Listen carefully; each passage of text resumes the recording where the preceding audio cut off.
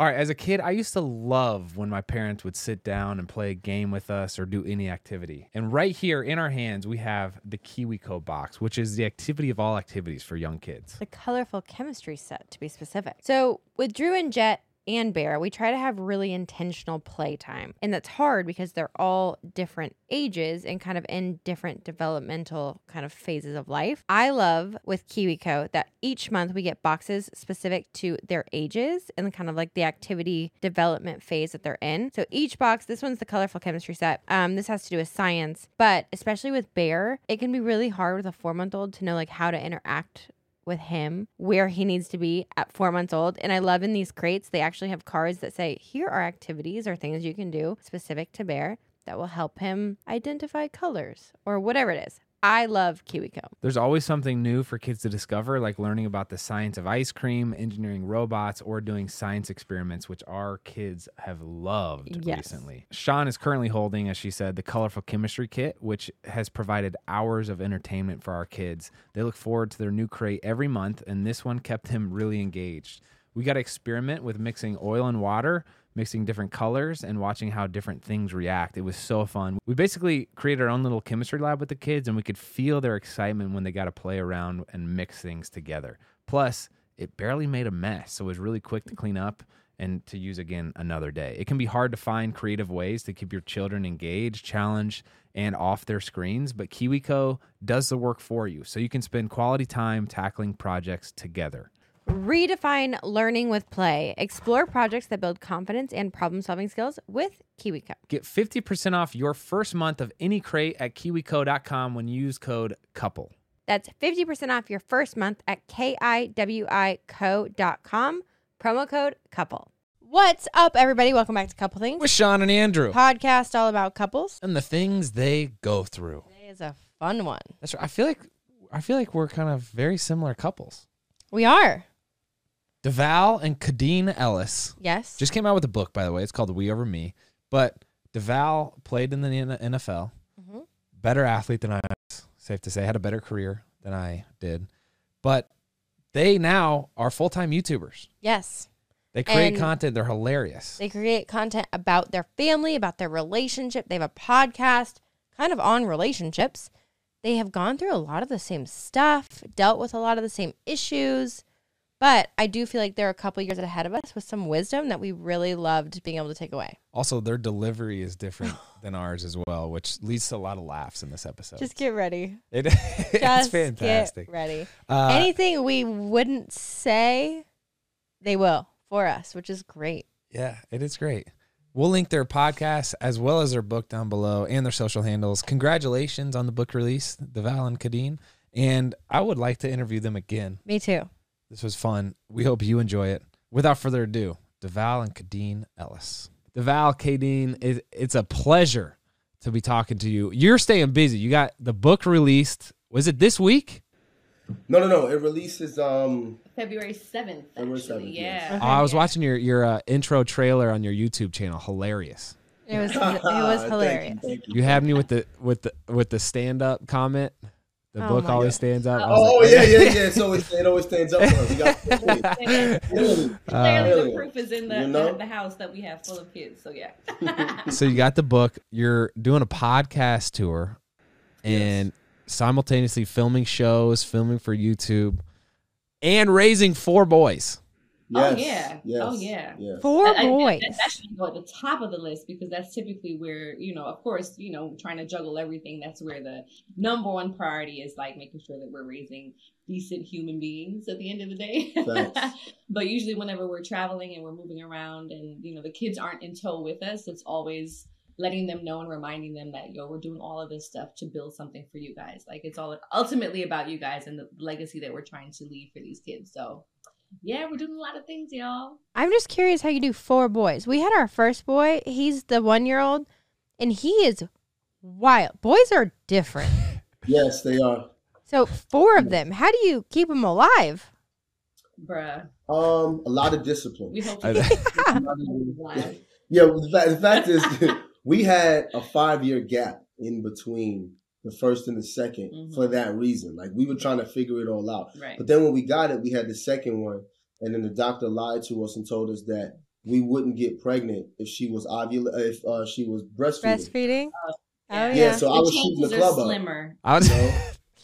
There's still a chance.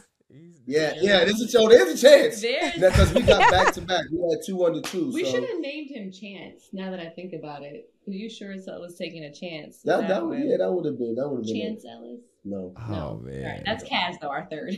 Kaz is our third, and then another 4 years later, we had Dakota.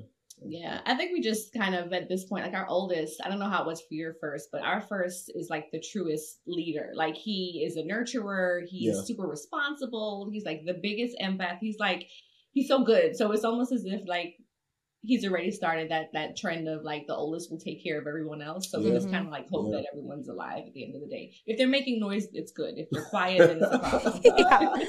Yes. So you guys have been together 20 years, married 20 years? Together 20 years, married 12. Mm-hmm. Amazing. So you guys have been through so many different career changes together. Oh, yeah. Yeah. What? Well, first, how did you guys meet? It's been a lot of figuring it out over the years. So we went to the same elementary school. We'll start there, right? Oh. So I remember him like 2nd, 3rd grade, like type vibes, right? So I remember seeing him and being like, oh, he's cute. But at that age, no one's really like, getting together. She was clocking me from young. I was a young. But I did always know, like, wow, he's a good-looking kid, He ended up leaving that school because we attended the same school. His sister and my sister still went to that school because it's one of those schools that went from, like, kindergarten to 8th grade. So there's, like the pipeline of children just kept going through the system. And I would see him sometimes in the summer. It's literally like our paths kept crossing our entire lives until finally. We went to rival high schools. I was a football player. Yeah. She was a cheerleader. We whooped her school's ass. It was a lot going on. He was star football. I did read this on your Wikipedia page. Sorry to cut in here, but it said in your high school career, you quote lit up the public school athletic league. Yes, you lit it up. Lit it up. My senior year. The funny thing is, I only played football my junior and senior year because I was a basketball player, and I didn't play football until my junior year. And then once I figured it out, it was a wrap. My senior year, I had 26 catches for 831 yards and 15 touchdowns. Yeah. Like, who's counting? Yeah. Yeah, like it's not like I keep the stats. I don't. I just that I'm estimating. It's somewhere around there. But the best is when the kids look him up now and they're like, "Yo, Daddy was a beast, yo. Daddy was a beast." But I was a beast, but I wasn't Odell Beckham Jr. Like my kids will remind me that I'm not OBJ every chance they get. Like that's what it is. We were good, but not that good. Yeah, that's kids gonna do that to you. For sure. So when I graduated college, I was always a year older than him in schooling. So when I graduated college, the same school that we met at when we were kids was having a scholarship banquet. They usually have one every year. So that particular year, I had just won a national pageant, and they asked me to come back to kind of help co-host the event. So when I looked at the list of honorees, I saw his name on there. And I was like, shoot, like I'm actually going to get a chance to like possibly see him because we always, again, just saw each other in passing. It was never a chance for me to really connect with him. So I put That's out what you're gonna say? I pulled out all the stats. Stop. She's leaving out some very important information. What? I used to work at Haagen-Dazs. She used to go to the mall, walk by Haagen-Dazs to see me, but never say anything. Like a creep. I did. I was like admiring from afar, and then so many times I'd be there with my friend or my cousin, and they'd be like, "Just go buy ice cream. Just like go buy ice cream, and it'll just break the ice."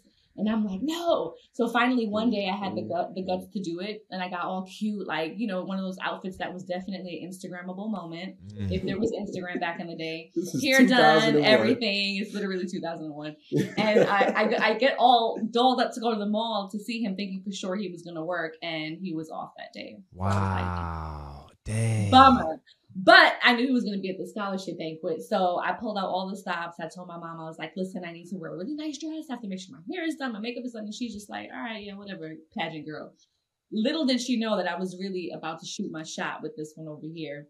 Saw him at the banquet. Him and his brother were in the distance. If there was like a song playing in my head at the time, I don't even know what would have been playing, but it would have been some real like girl from Ipanema as I like walked over to him. I was thinking like that saxophone. Yes, Like that's in my head what was playing as like floating on over there. And I went over to him and I'm like, DeVal and Brian Ellis. And they were like, yeah. And then that sparked the conversation. And by the end of the night, I had to bag him because he didn't ask for my phone number as we were at the valet station about to leave. I was like, we did not just hit it off all night and you're not going to ask me for my phone number, bro. So I took his program booklet out of his hand. I wrote my name and phone number and I was like, you should really use that. So can I at any point in here tell my perspective of the story? Two sides, story, and the truth. So she walks up, she says, DeVal and Brian Ellis. And my first instinct was like, damn. She looked good. I was like, oh my, I was like, how'd she know my name, right? But I was like, DeVal, be cool. You know, I'm 18. Testosterone is through the roof. You know, I'm still trying to be cool, but I'm nervous though, because she's a beauty queen, literally. Like she has on a sash and a freaking crown. So I'm nervous. I'm not going to lie. I'm nervous. So I'm like, yeah, that's my name. What's up? What's your name, dude? In my head, that's what my voice sounded like. I'm pretty sure it didn't sound nothing like that at all. Definitely. So that she said her name was Kadeen. We spent the whole time talking. It was a banquet. No 18-year-old kid wants to be at a banquet. So I was following her everywhere she went just to see, you know, what's up. So my Uncle Kevin, shout out to my Uncle Kevin, he always had mad chicks his whole life. Like, and he used to get, sorry, Aunt Chotty, but it's the truth. Sorry, Aunt Chotty.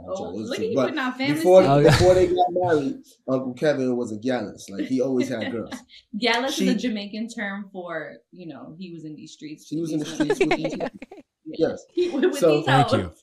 Yes, for explaining that. Yes. So I always looked to him as far as how I was going to approach women. And he always explained to me like, yo, you can't just rush into it and be all in their face. You got to let them kind of think that they're not going to get it. Before I could even let her think that she wasn't going to get the number, she grabbed my program and was like, in her Brooklyn way, since you ain't going to ask me for my number, I guess I'm going to put it in your book.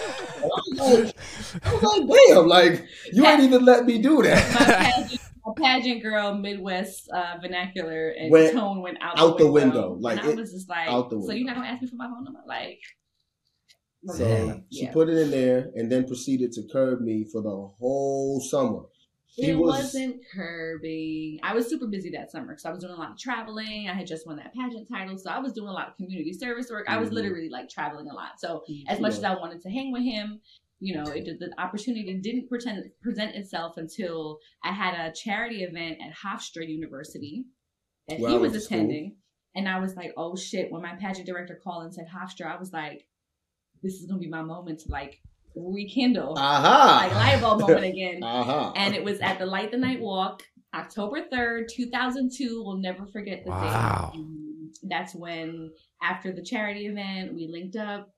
And he bagged me in this sense because it kind of sealed the deal. And in our book, we talk about it. I think it's called like over a hero, a bag of chips and a pickle or something like that, because we went to get our meal. I went to Hofstra for that day. Hofstra's not a big time football school, but you lit it up. I lit up Hofstra too. Over 200 receptions, 2,000 yards, 21 touchdowns. But who's counting? Who's counting? Nobody. She comes, and I'm like, how can I impress this girl? So I had a black 1989 Nissan Maxima, and this was in 2002, so it was an old ass car. But I had black rims with chrome lip.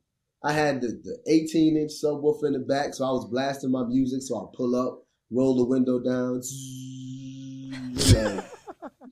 What's up? In my mind, that's what my voice was. I'm pretty sure it didn't sound like that.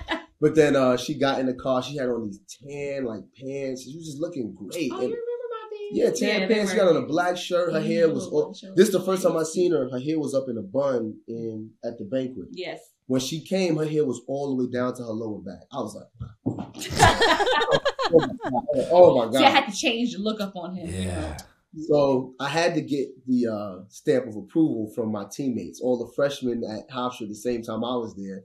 It was Bo, Reef, Pitt, and they don't know these people. They don't know. Yeah, you don't know. I don't know Bo, Reef, and Kip, but they sound like nice guys. So I walk her through the calf, right? And I walk her first, and I'm just like, go ahead, baby, go ahead and grab a seat, right? And as she's walking, that's what my voice sounds like in my head. As she's walking in front of me, I'm behind her looking at my boys like, And they all like, they doing like gyrations stuff. Like, I'm like, and she looked behind me, I'm like, this is when I sealed. This is when I knew I was balling. I said, yo, you go to the calf, you get whatever you want. Mm-hmm. I had meal points, baby. I had meal points. I was like, baby, whatever you like, just go throw it in the bag. Just throw it in the bag. This is before the Nobu days, okay? It was the meal card plans for sure. And we got a hero at the calf. Went back to his room, sat on his bed. I devoured that sandwich. I was so hungry. Andrew, let me tell you something, yo. Talk to me. This beauty queen sat on my bed, right? She sat on my bed and she was just like, she said, you want me? You don't mind if I eat on your bed? You don't mind? And I was like, sure, go ahead. You can eat on my bed. She said, okay. I thought that she was gonna like break off her sandwich and bite, like, you know. She was like, okay. I was like, have they fed you? Oh, you had mayonnaise running down my. She's like, no. You said you play football. I was like, wow. Yeah. I'm in love. You were in love. I was in love at that point. I was in love. And clearly I was so comfortable because I felt like, man, I'm just linking up with like an old friend. You know what I mean? Like not really thinking much of it, knowing of course that I really, really liked him, but that just sealed the deal. That was the day that sealed the deal for us. And we've spoken every day since October 3rd, 2002. Every day. Every day. Even when we're mad at each other, we still talking every day. All right, so you have this podcast, Deadass. You do the YouTube channel. Everyone knows that finding the perfect t-shirt with like the quality and the fit is near impossible. I told you guys that I found Skims while I was pregnant, and now postpartum, I found the best nursing bra known to mankind from Skims. Well, they've outdone themselves again because they now have the perfect t-shirt, especially postpartum with a changing body. I can guarantee you won't find a t-shirt like it. I love also that Skims has a fit for everyone, from the long t-shirts to the cropped. They truly have like sizes and qualities and styles for every single thing you could want. So the cotton jersey t-shirt is the one that I'm talking about. It is an absolute staple. I feel like I'm reaching for it literally every day, especially nursing with Bear. It's breathable and soft, and it somehow gets even softer and still holds its shape after every wash. If I could only recommend 2 of the Skims t-shirts, I would say the cotton jersey t-shirt, which I have in mineral, or the boyfriend t-shirt, literally in any color, are probably my 2 favorite t-shirts that they make. Shop the Skims t-shirt shop at skims.com. Now available in sizes extra, extra small to 4X. After you place your order, select podcast. In the drop-down menu, select couple things to let them know we sent you. Have a good one. Oh, yeah, you get the merch right there. Merch, yeah. Your book you referenced earlier, We Over Me, you are clearly big proponents and fans of marriage. Tell me why. Yes. Mm-hmm. Well, I being an athlete, a former NFL player, which was probably one of the most stressful things I've ever done in my life. I never felt alone.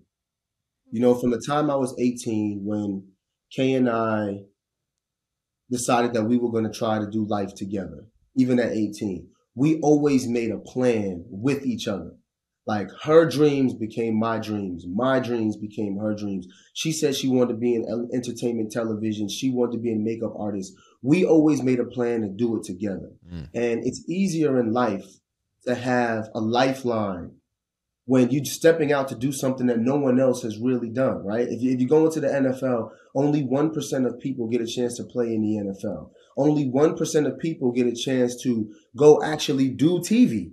And we were both trying to do something that only 1% of the population can get paid and do.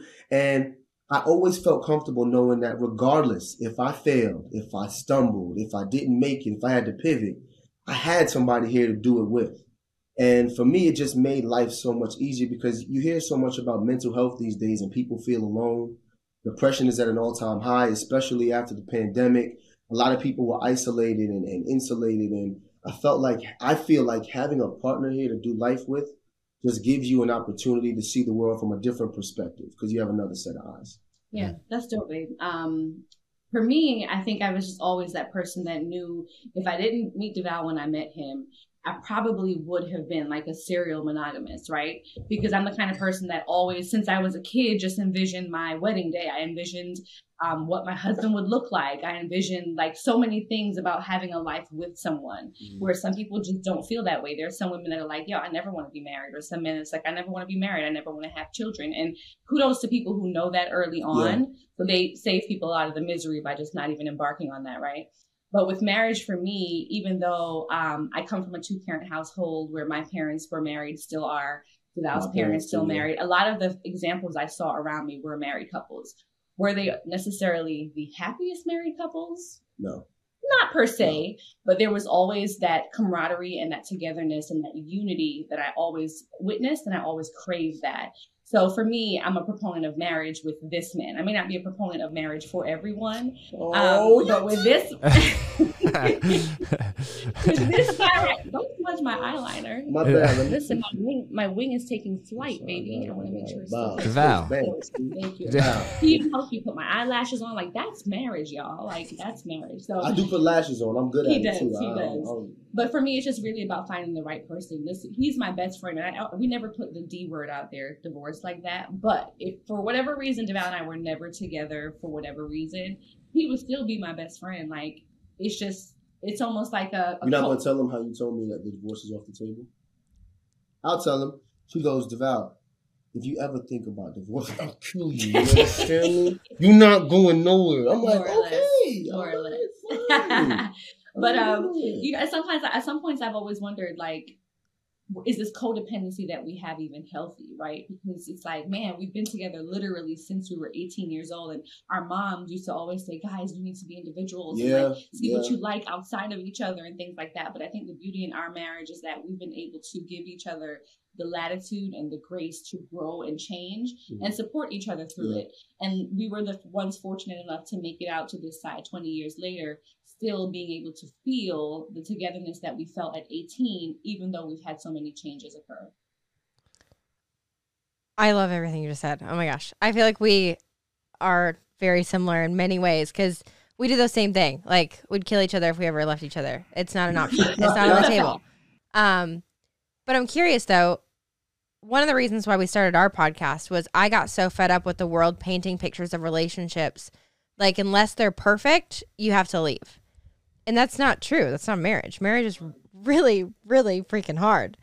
And I can only imagine you guys have said in your book too, that you've had the rocky road. You've gone up and down with financial struggles and like going through career changes.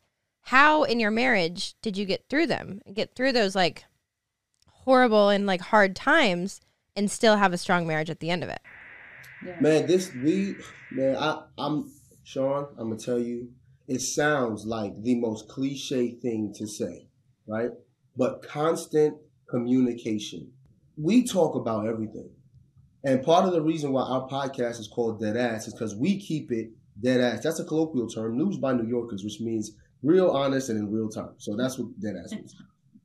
We talked about things in our podcast that people shamed us for on Twitter. And what made them even more upset is that we weren't ashamed that they were shaming us, because we honestly don't give a fuck. Remember what you said, Sean, about getting tired of watching the world talk about marriage as this esoteric, perfect option, that the only way you can stay married to somebody you love is if everything is perfect.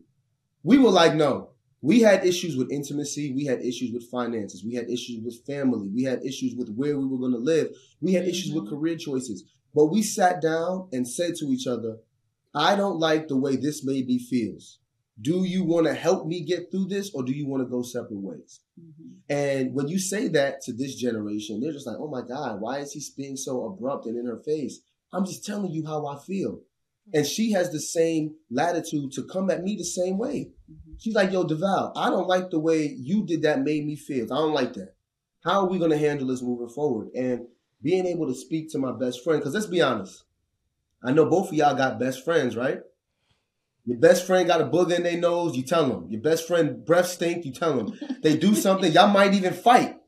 But y'all, that's my best friend. But when it comes to your significant other, it's like, no, you're not supposed to have those interactions. And if you do, it's toxic and you run. No, we're humans. We can talk about everything. We talk about everything. And that's the only way we got through. For sure. Sorry, man. And you know what the beauty is in talking about everything, and we literally mean like everything. There's a choice that you give your spouse, right?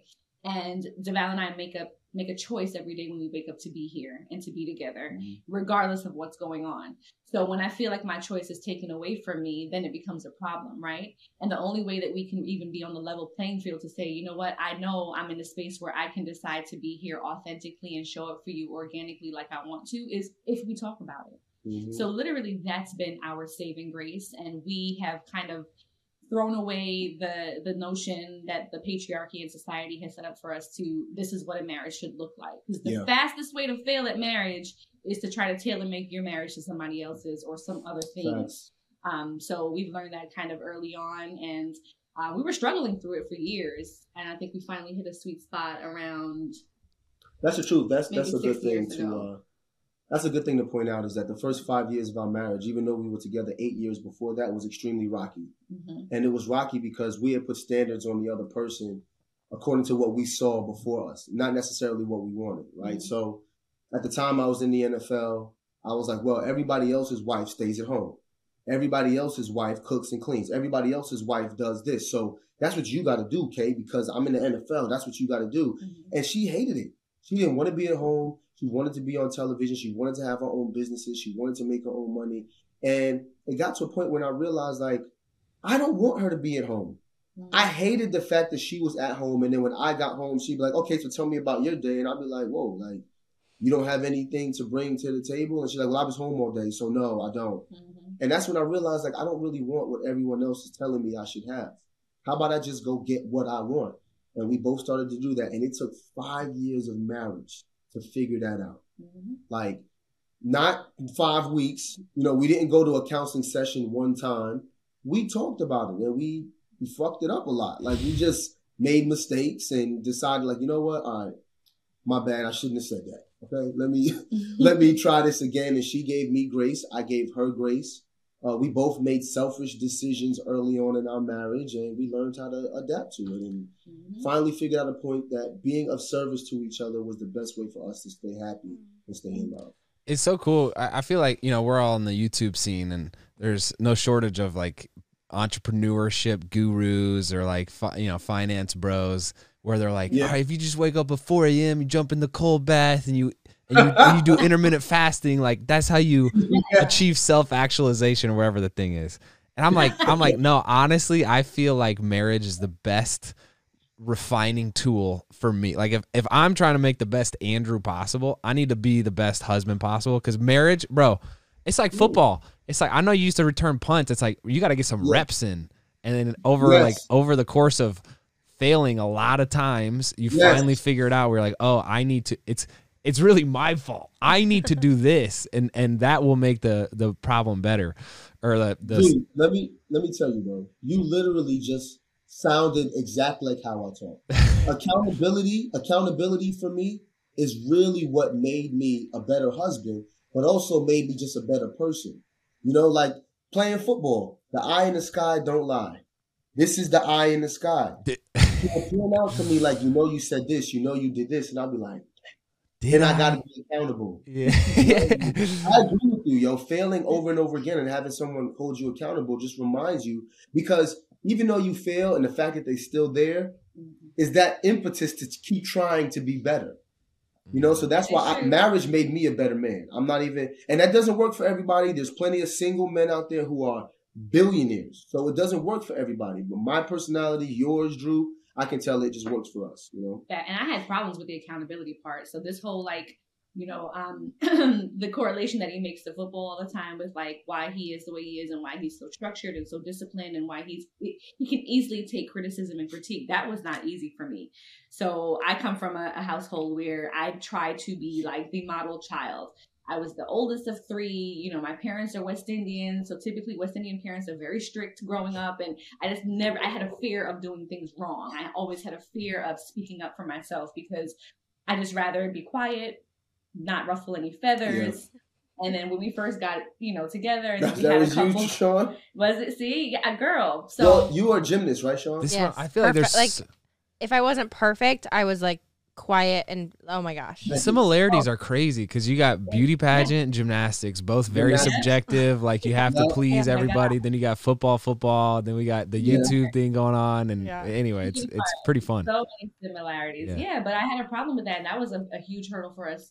When we finally got married, because I was just expecting when I got married, like things were just supposed to flow. Like, you know, before you get married, how many people really sit you down and say, hey guys, like this is what you should look out for. Here's some things you should do as a wife, Kadeen.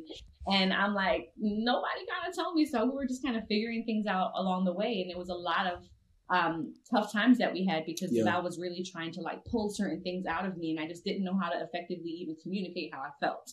So we've come a long way with that, and I think in the more recent years, I didn't know how to communicate effectively either, though. Like it wasn't just on her.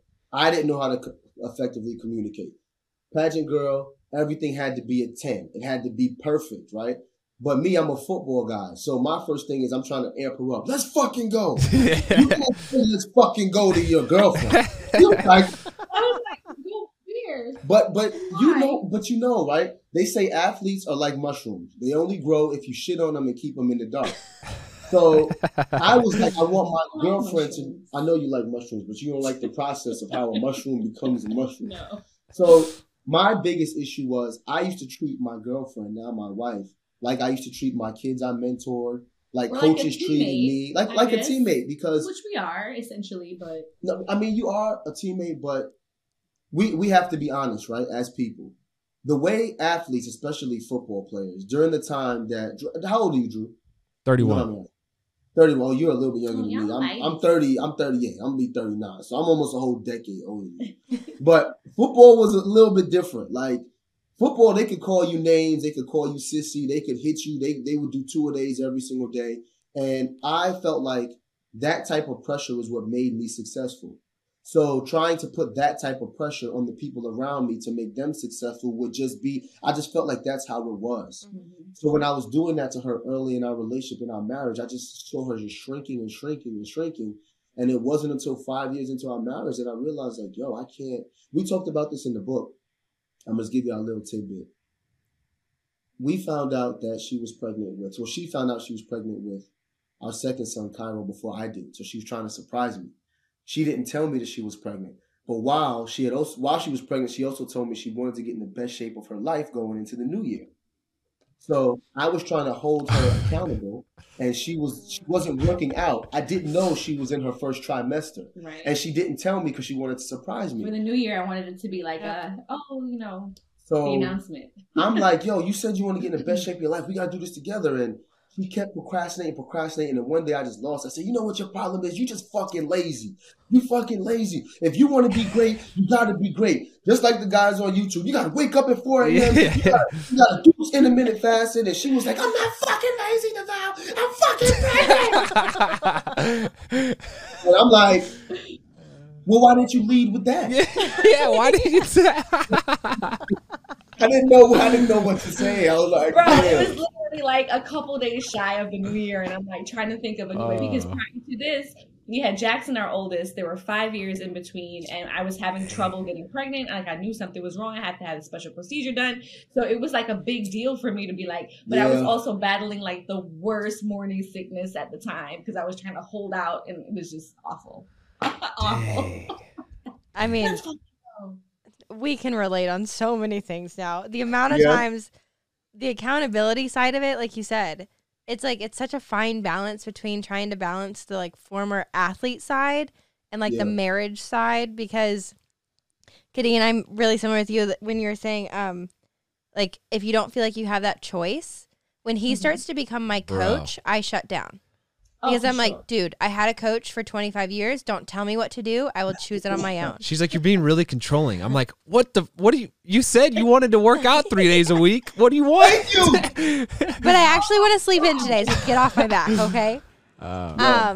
This show is sponsored by BetterHelp. Sean and I have been open about our journey with marriage counseling, and it's been really helpful for us. We all carry around different stressors, both big and small, and it's important to sort those out so they don't affect your relationships. I agree. And therapy is such a safe space to get things off your chest and figure out how to work through whatever is weighing you down. We've been meeting with a therapist individually and as a couple, and it's been a great way to sort through any stressors in the week and have better communication about how we're feeling, which is hard to do when you're busy with kids. BetterHelp is an incredible option if you're thinking of giving therapy a try. It's all online, so it's convenient and flexible with your schedule. It's also nice that you can switch therapists at any time for no additional charge, so you make sure it's a good fit for you. We would highly recommend trying it out. So get it off your chest with BetterHelp. Visit BetterHelp.com/EastFam today to get 10% off your first month. That's BetterHelp, HELP.com/EastFam. But it's the We have communication. a play date after this. We have to have a play date. Please, please. Our 1-year-olds can run wild together. Yeah. Yes, absolutely. But it is that communication is so hard to figure out, especially like kind of like you guys were saying, coming from a perfectionist and then a former athlete, like the aggressive side and like trying to figure out how to support each other. It takes so long to figure out, and we're still in the middle of it. I mean, we have a 1-year-old and a 3-year-old, and we don't sleep ever, so we're always at each other's throats. But it's a wild adventure. But I'm also like, we've been married almost 7 years now. I'm like, Sean, I got a resume. I got a track record. Like, you can't just all of a sudden think I'm going to turn into this controlling guy because I asked you to.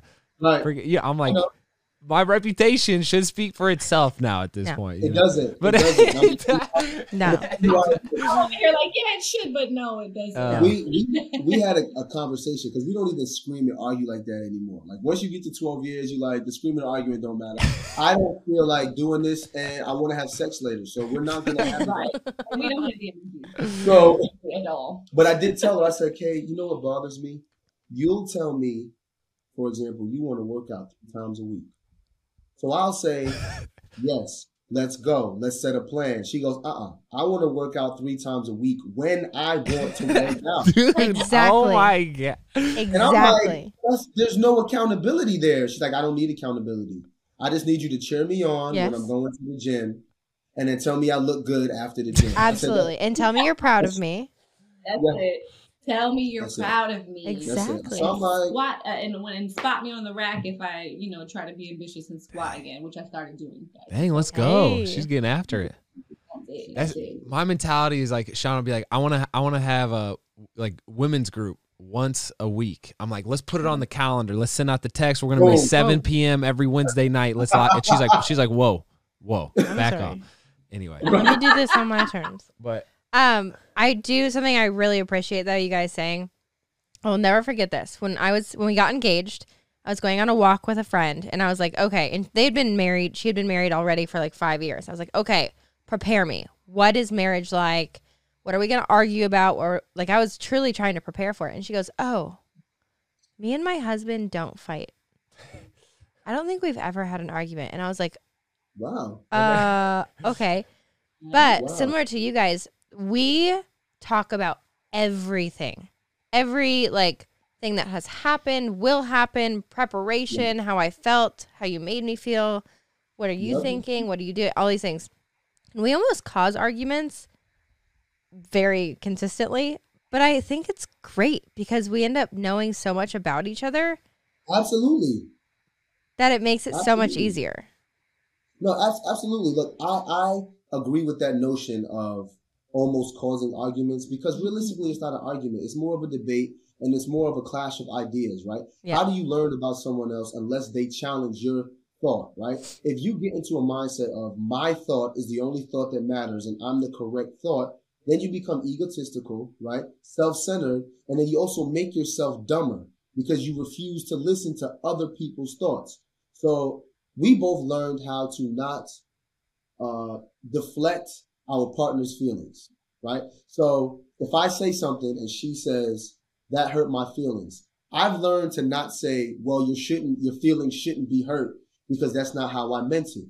You can't do that. You have to accept the fact that, hey, I hurt your feelings. I'm not going to keep telling you why your feelings shouldn't be hurt. I'm going to accept the fact that your feelings are hurt. Can you at least listen to what I was saying though?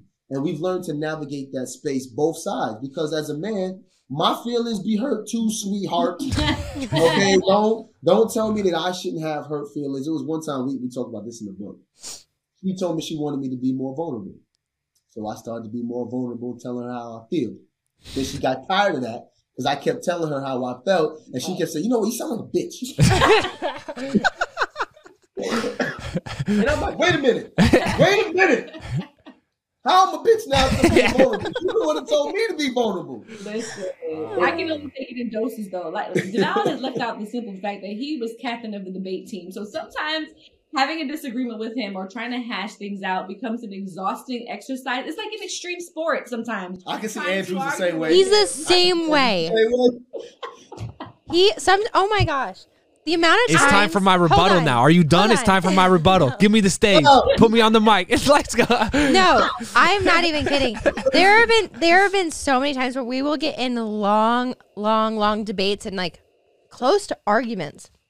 But he'll be debating something he doesn't even believe in because he just wants to debate the other side. Big devil's advocate. And at the end of it, he'll be like, "Oh no, I totally agreed with you the whole time." I was like, "What are you doing?"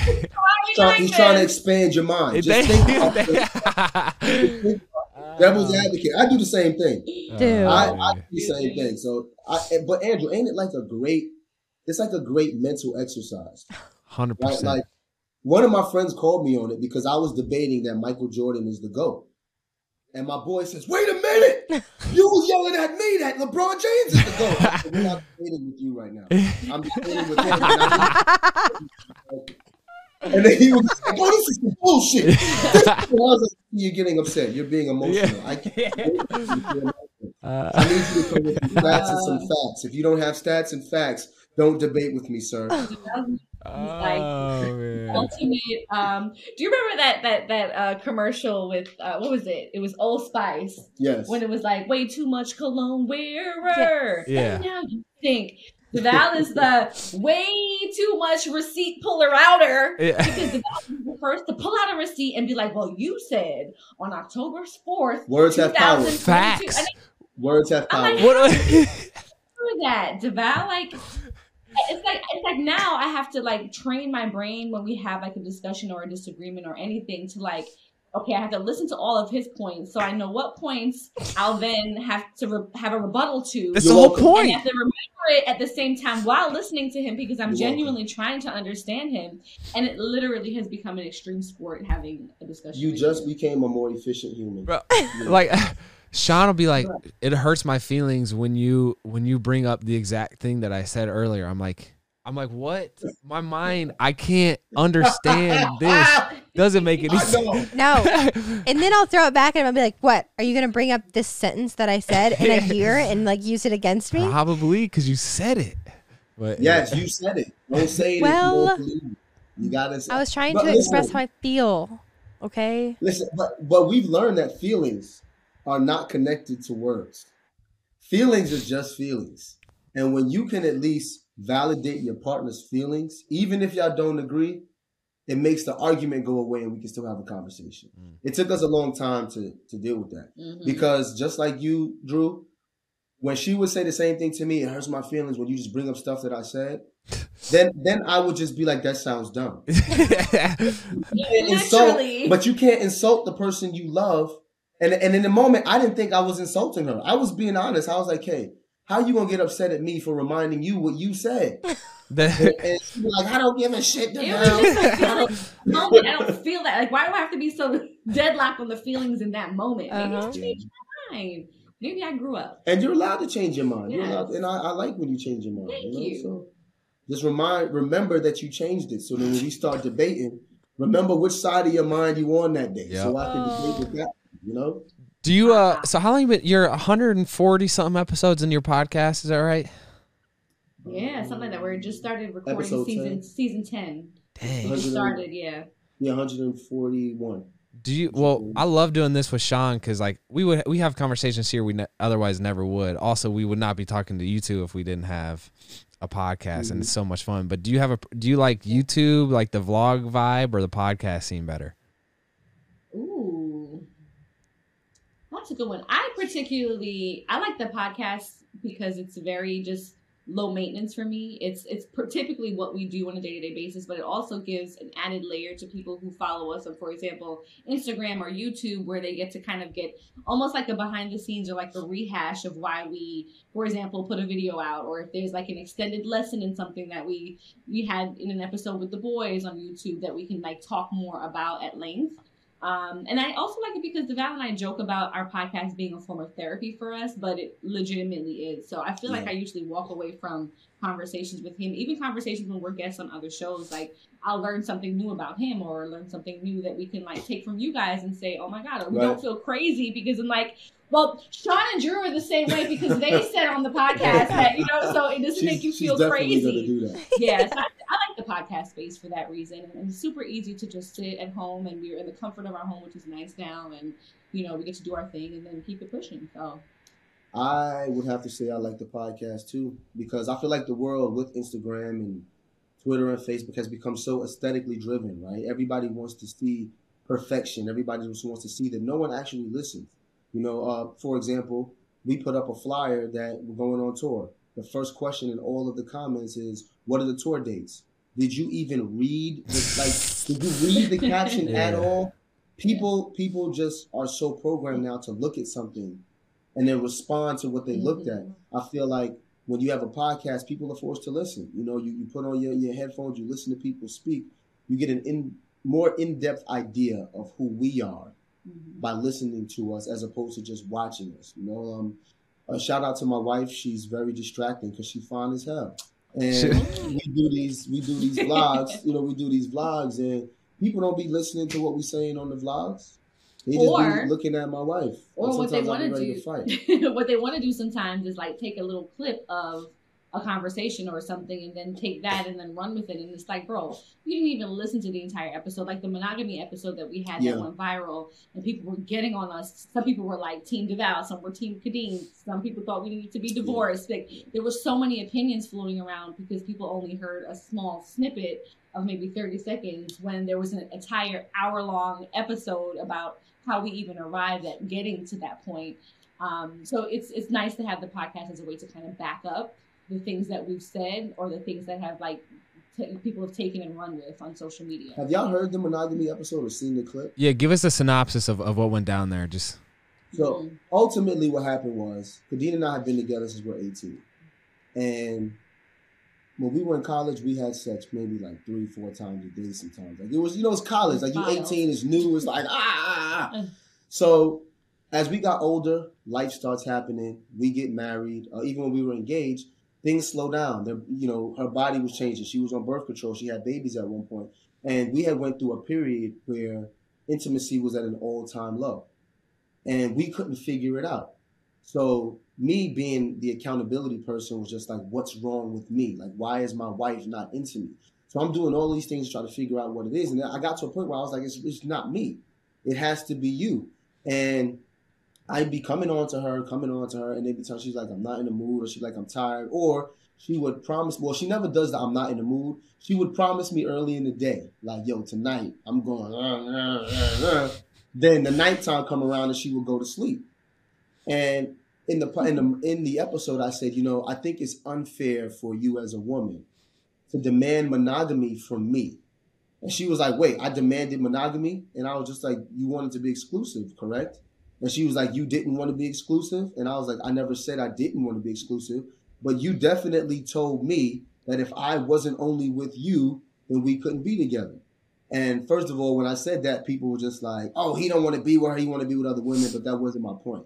My point was, if you're going to demand monogamy from me, and the one thing you don't want me to do is be with anybody else, when I come to you, why do you make it seem like it's a chore when I come to you for the one thing that you don't want me to share with anybody else? And I said that it's not fair. It's not fair for you to ask me to share only myself with you.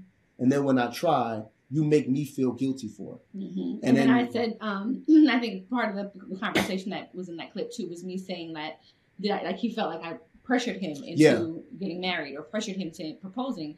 And I said, it wasn't me trying to put pressure on you. It was me saying, we've been dating for 8 years.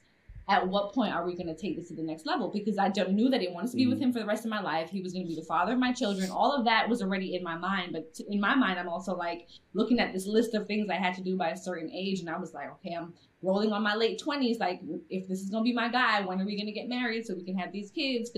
And then people really ran with that too. They were like, oh, she pressured him into being married. And, that was a debate. The guy said that she weaponized her vagina by pressuring me into monogamy, and then when she got me to commit, cutting off the vagina and saying you can only get it when I want it. And then all the women were saying that I was an egotistical, narcissistic maniac that only wanted my wife for sex. And based on the clip that they heard without context, that's what it sounded like. Mm-hmm. But what we ended up discussing throughout the whole episode was how she and I were never prepared for what monogamy actually looked like. We watched a bunch of Disney movies and felt like, oh, once you get married, everything's going to be perfect. Mm-hmm. No men ever told me that once your baby's mom has babies, her body is going to physiologically change. Her sex drive is going to go down. She may not feel as sexy because she's gained weight. If she gets on birth control, that may affect her libido. No one told me that as a man. So all this time, I'm saying to myself, what's wrong with me? We didn't realize that it was everything we were doing to her body that changed the way she viewed sex. No women were telling her, like, listen, that man that you see with a bunch of different women who get sex whenever he wants, the minute you ask him not to have sex with everybody else, his sex drive is still going to be as high. And if you want him to be with you, you have to put the work in to make sure that he's okay. It's like no one told us to be focused on our partners when it came to intimacy. It's very, very. We just thought we had to be focused on ourselves. Mm-hmm. And throughout the episode, we talked about all of the myths that we busted during that time and how we got our intimacy back and how we were able to grow and how sex is better than ever now. But they didn't get to that part. They only saw the 30-second clip and then, just went crazy on Twitter. I got canceled on Twitter. I'm not even on Twitter. They canceled me on Twitter. All the women, Black Twitter, canceled me on Twitter. And then all the men was just like, she wrong. She wanted him for his money and all this other stuff. Little did they know we were together since 18. I was like, what money? It's a meal card. I got a package. The fuck? But, yeah, it was just that monogamy episode was a big deal. It was a big deal for a lot of people. But to us, it was just a typical marriage conversation. Yeah. Well, and I understand how it's like people run with it because if you talk about anything real anymore, people just run with it and they're like, oh, you can't talk about this. But it's amazing that that's actually a conversation you guys had because that's something you have to work on in marriage. Yeah. And most people would either just like not talk about it and things would get so drastically worse. And then you end up building a wedge between like each other. And I think it's really good. We've had the same conversations. Oh. We've no, go ahead, Drew. I was just thinking, sex is such an interesting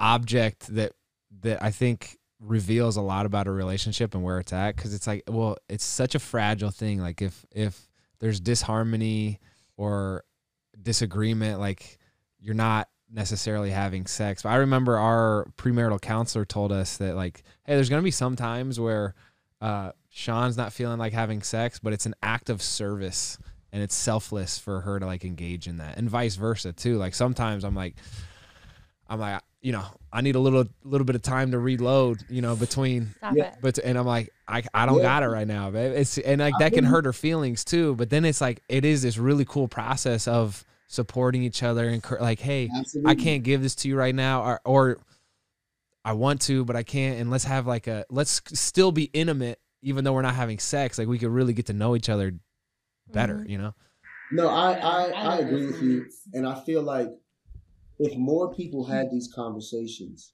when people decide to fully engage in monogamy, they won't be caught off guard. Mm-hmm. Like we have 4 boys. I am going to speak to my sons and say, listen, if you choose monogamy, the first thing you have to understand is that your girlfriend or your wife may not always be in the mood when you're in the mood. And I say that because there have been women who wrote into us who said, in my relationship, I'm devout and my husband's Kadeem. Like, and and this is the crazy part. When the monogamy episode came out, a lot of women were bashing me. A lot of men were bashing Kadeem. But there were women who were saying like, yo, I be in the mood and my man don't be in the mood. And I feel less than a woman when my man is not ready for me. And I heard women say, yeah, I get that. So I'm like, wait a minute. So when you want to have sex and he don't want to have sex and you're upset about it, that's okay. Mm-hmm. But when I as a man want to have sex and she don't want to have sex and I'm upset about it, that's wrong. Make it make sense. You know what I'm saying? Yeah. I started to realize that people started to serve their genders more than they serve their marriage. Mm-hmm. Yeah. And what we realize is that we can't serve our gender within our marriage. We have to serve the other person. That's how we came up with the title, We Over Me. Every decision we make in this house has to be a decision for both of us and our children. I can no longer make a decision for just DeVal. When I made these vows to this woman, I can no longer at this point say, I'm doing this just for me.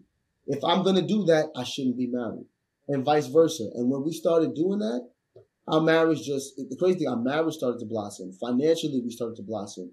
But sexually, it's been like on a whole different level because I started to get more in tune with her body. I started to understand how the women's reproductive system works. I understood how that. I still don't understand how that works, bro. I don't know. Well, you're 31. Research. You're 31. When I was 31, I had no clue. No clue. You had 2 kids, okay? I'm like, you got to figure it out at some tell me when, point. and I'm ready. Clearly, you're doing something right. Because first of all, you bagged you a nice one. You know, no disrespect.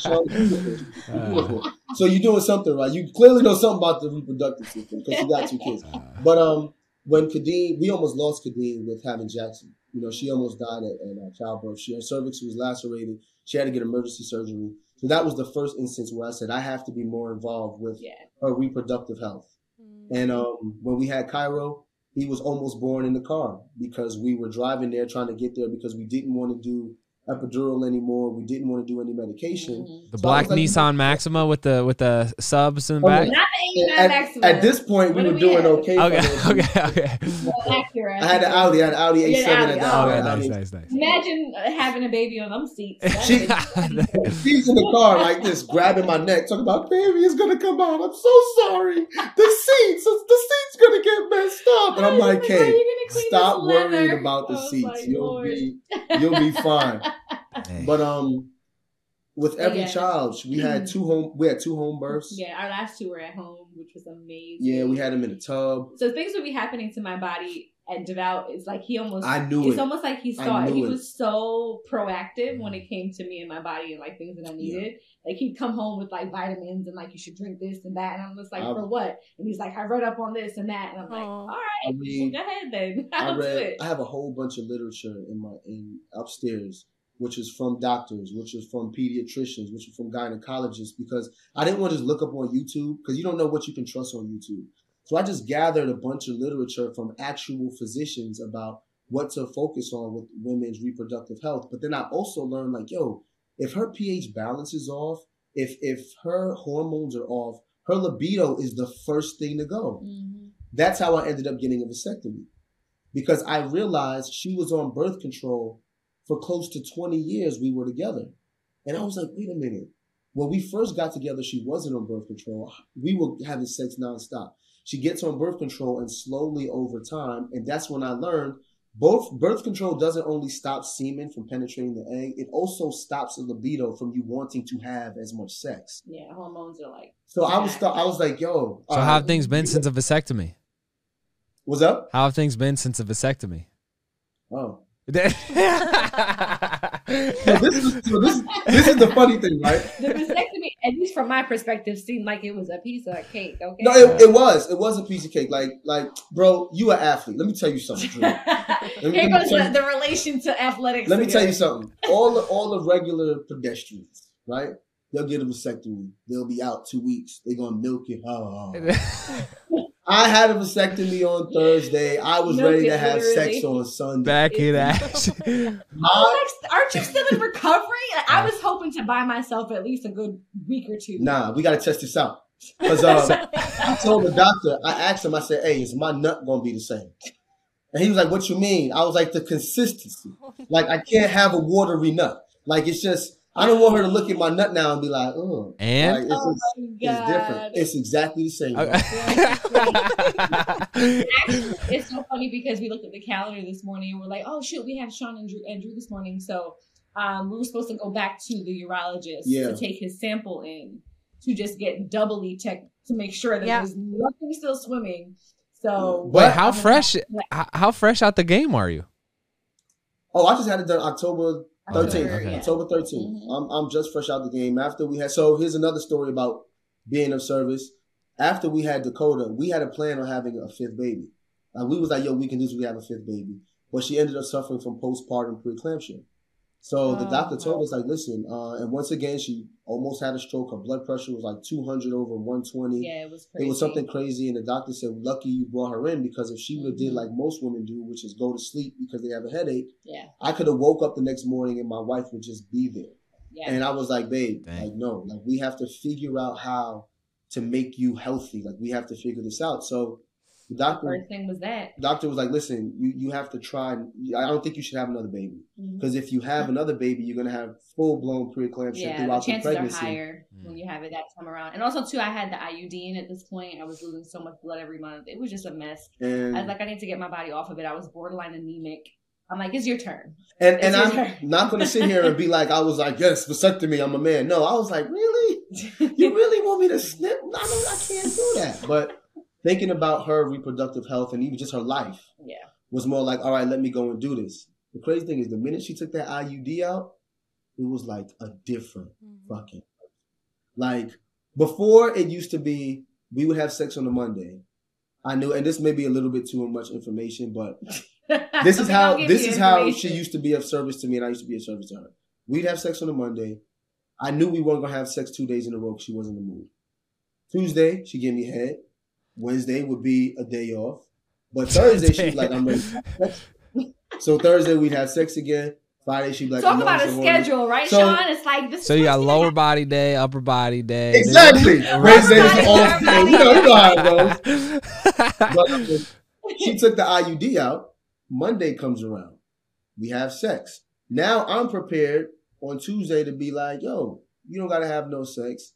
She got on shorts and a top and she put the kids in bed. I'm like, yo. Uniform. I'm like, what are you, what's up? What's up? She's like, what's up? You tell me what's up. So I'm like, oh, we going for 2 days in a row. And then it just seemed like her libido just started to naturally grow more. It's amazing how the body just like, when you're rid of anything that's just outside of it. A woman's body is the most sensitive. Like think about it. You create humans with this body. You create humans. It should be taken care of. And this is another thing I spoke to her your midwife. My midwife, yeah. When they talked about women being promiscuous, when they talk about women just having the sexual revolution where the women can do the same thing a man can do. She said to me, she said, Deval, a woman can never do the same thing a man can do. She said, there's so much things that happen to a woman's body every time they have intercourse, whereas with a man, nothing literally happens. She was like the amount of bacteria. And she made it clear to me that even when I want to have sex all the time, I'm putting my wife at risk for infection, for bacteria infection, for so many different things. So it just made me more cognizant of the fact that I have to take care of this instrument if I wanted to perform when I wanted to perform. So the more I did that, the more she fell in love with that. And then now it's like we're closer. We're closer to perform.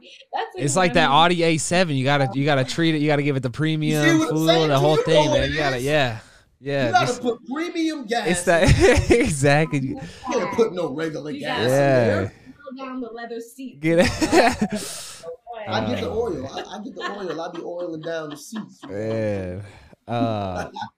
Well, Deval, Kadeen, thank you for the time. All right, for those listening, I'm just going to do a list off here. We got the podcast, Deadass, check out. If you want to hear more of these two, hilarious, would highly recommend you check that out. They're also on a podcast tour. We'll link that. Their book, We Over Me, is on shelves February 7th. We're going to link that. Congratulations on that. And then we got Instagrams and all the socials. So and check their merch. The merch. Check out the merch. We got merch. We're on Patreon for extended content. Yeah, you can view the full episodes of the podcast and the behind the scenes and the live shows on our Patreon. We also have the travel show coming out with the children in February. Yeah. What network is that on? GoUSA.com. Yeah. That's amazing. Travel show with the kids. You guys are busy. That's amazing. Always busy. Always busy. But not having no more kids, blessed. Though. That part, too. Well, we'll keep lighting it up as you always have. And I want to buy you dinner in Nashville or Atlanta at some point. I feel like we would get along. I'm with it. Yeah. I'm with it because I know Nashville makes good barbecue, right? Oh, yeah. That's one thing you know for. So Nashville makes good barbecue. Oh, we sure. appreciate y'all. Hit y'all up for sure. For allowing us to utilize your platform. You guys are amazing. For sure. We love y'all. To see you guys doing this at your age, like you're still babies, really. You know what I'm saying? Like 31, and amazing. To have this level of communication and vulnerability and just be such a light for people who want to be married, man. It means a lot. Like at 31, we didn't have it figured out. No. You know, we were trying, we were struggling, but to see you guys like this makes us feel great. Like I'm smiling on the inside. I love love. I do love, man. I do, and I'm still that light y'all got in the back. Yeah, we got to get a light. You got to figure out the lighting situation. I'm not gonna lie. And I know you just got that Mario Kart shirt, but I think you sweat through it already, bro. Like you already got the. Oh my gosh! Look at it. I'm going all in on this interview. Okay, I'm putting in the work. I'm putting in the work. Yeah. Well, no, I love it. I think we're sharing the same type of message. So glad to be doing it together. But thank you guys. No doubt. Appreciate you. Thanks for y'all's time. Thank you. All right, real quick for all of those listening out there, we don't ask for a lot of favors, I don't think, babe, do we? No. But we're going to ask you a favor today. All right. If you're listening to Couple Things Podcast on Apple Podcasts specifically, will you please do us this short, quick favor? We want to make sure you're staying up to date with our show, and Apple's latest iOS update has paused downloads for many listeners. And some of you have expressed our latest episodes aren't being recommended to you on Apple Podcasts anymore. So here's how to make sure you're getting your episode. And again, this is for Apple Podcasts specifically. Open up that podcast app on your iPhone. Search Couple Things and tap our show's icon. And then in the top right corner, you might see a plus follow symbol. If you do, tap it to resume following the show. If you get a prompt to, quote, turn on automatic downloads, say yes. That way, you'll get all of the episodes. Thank you so much, guys. We're so glad this update was brought to our attention because we want to make sure we're reaching as many of you as we can. Love y'all, and we really appreciate you doing this.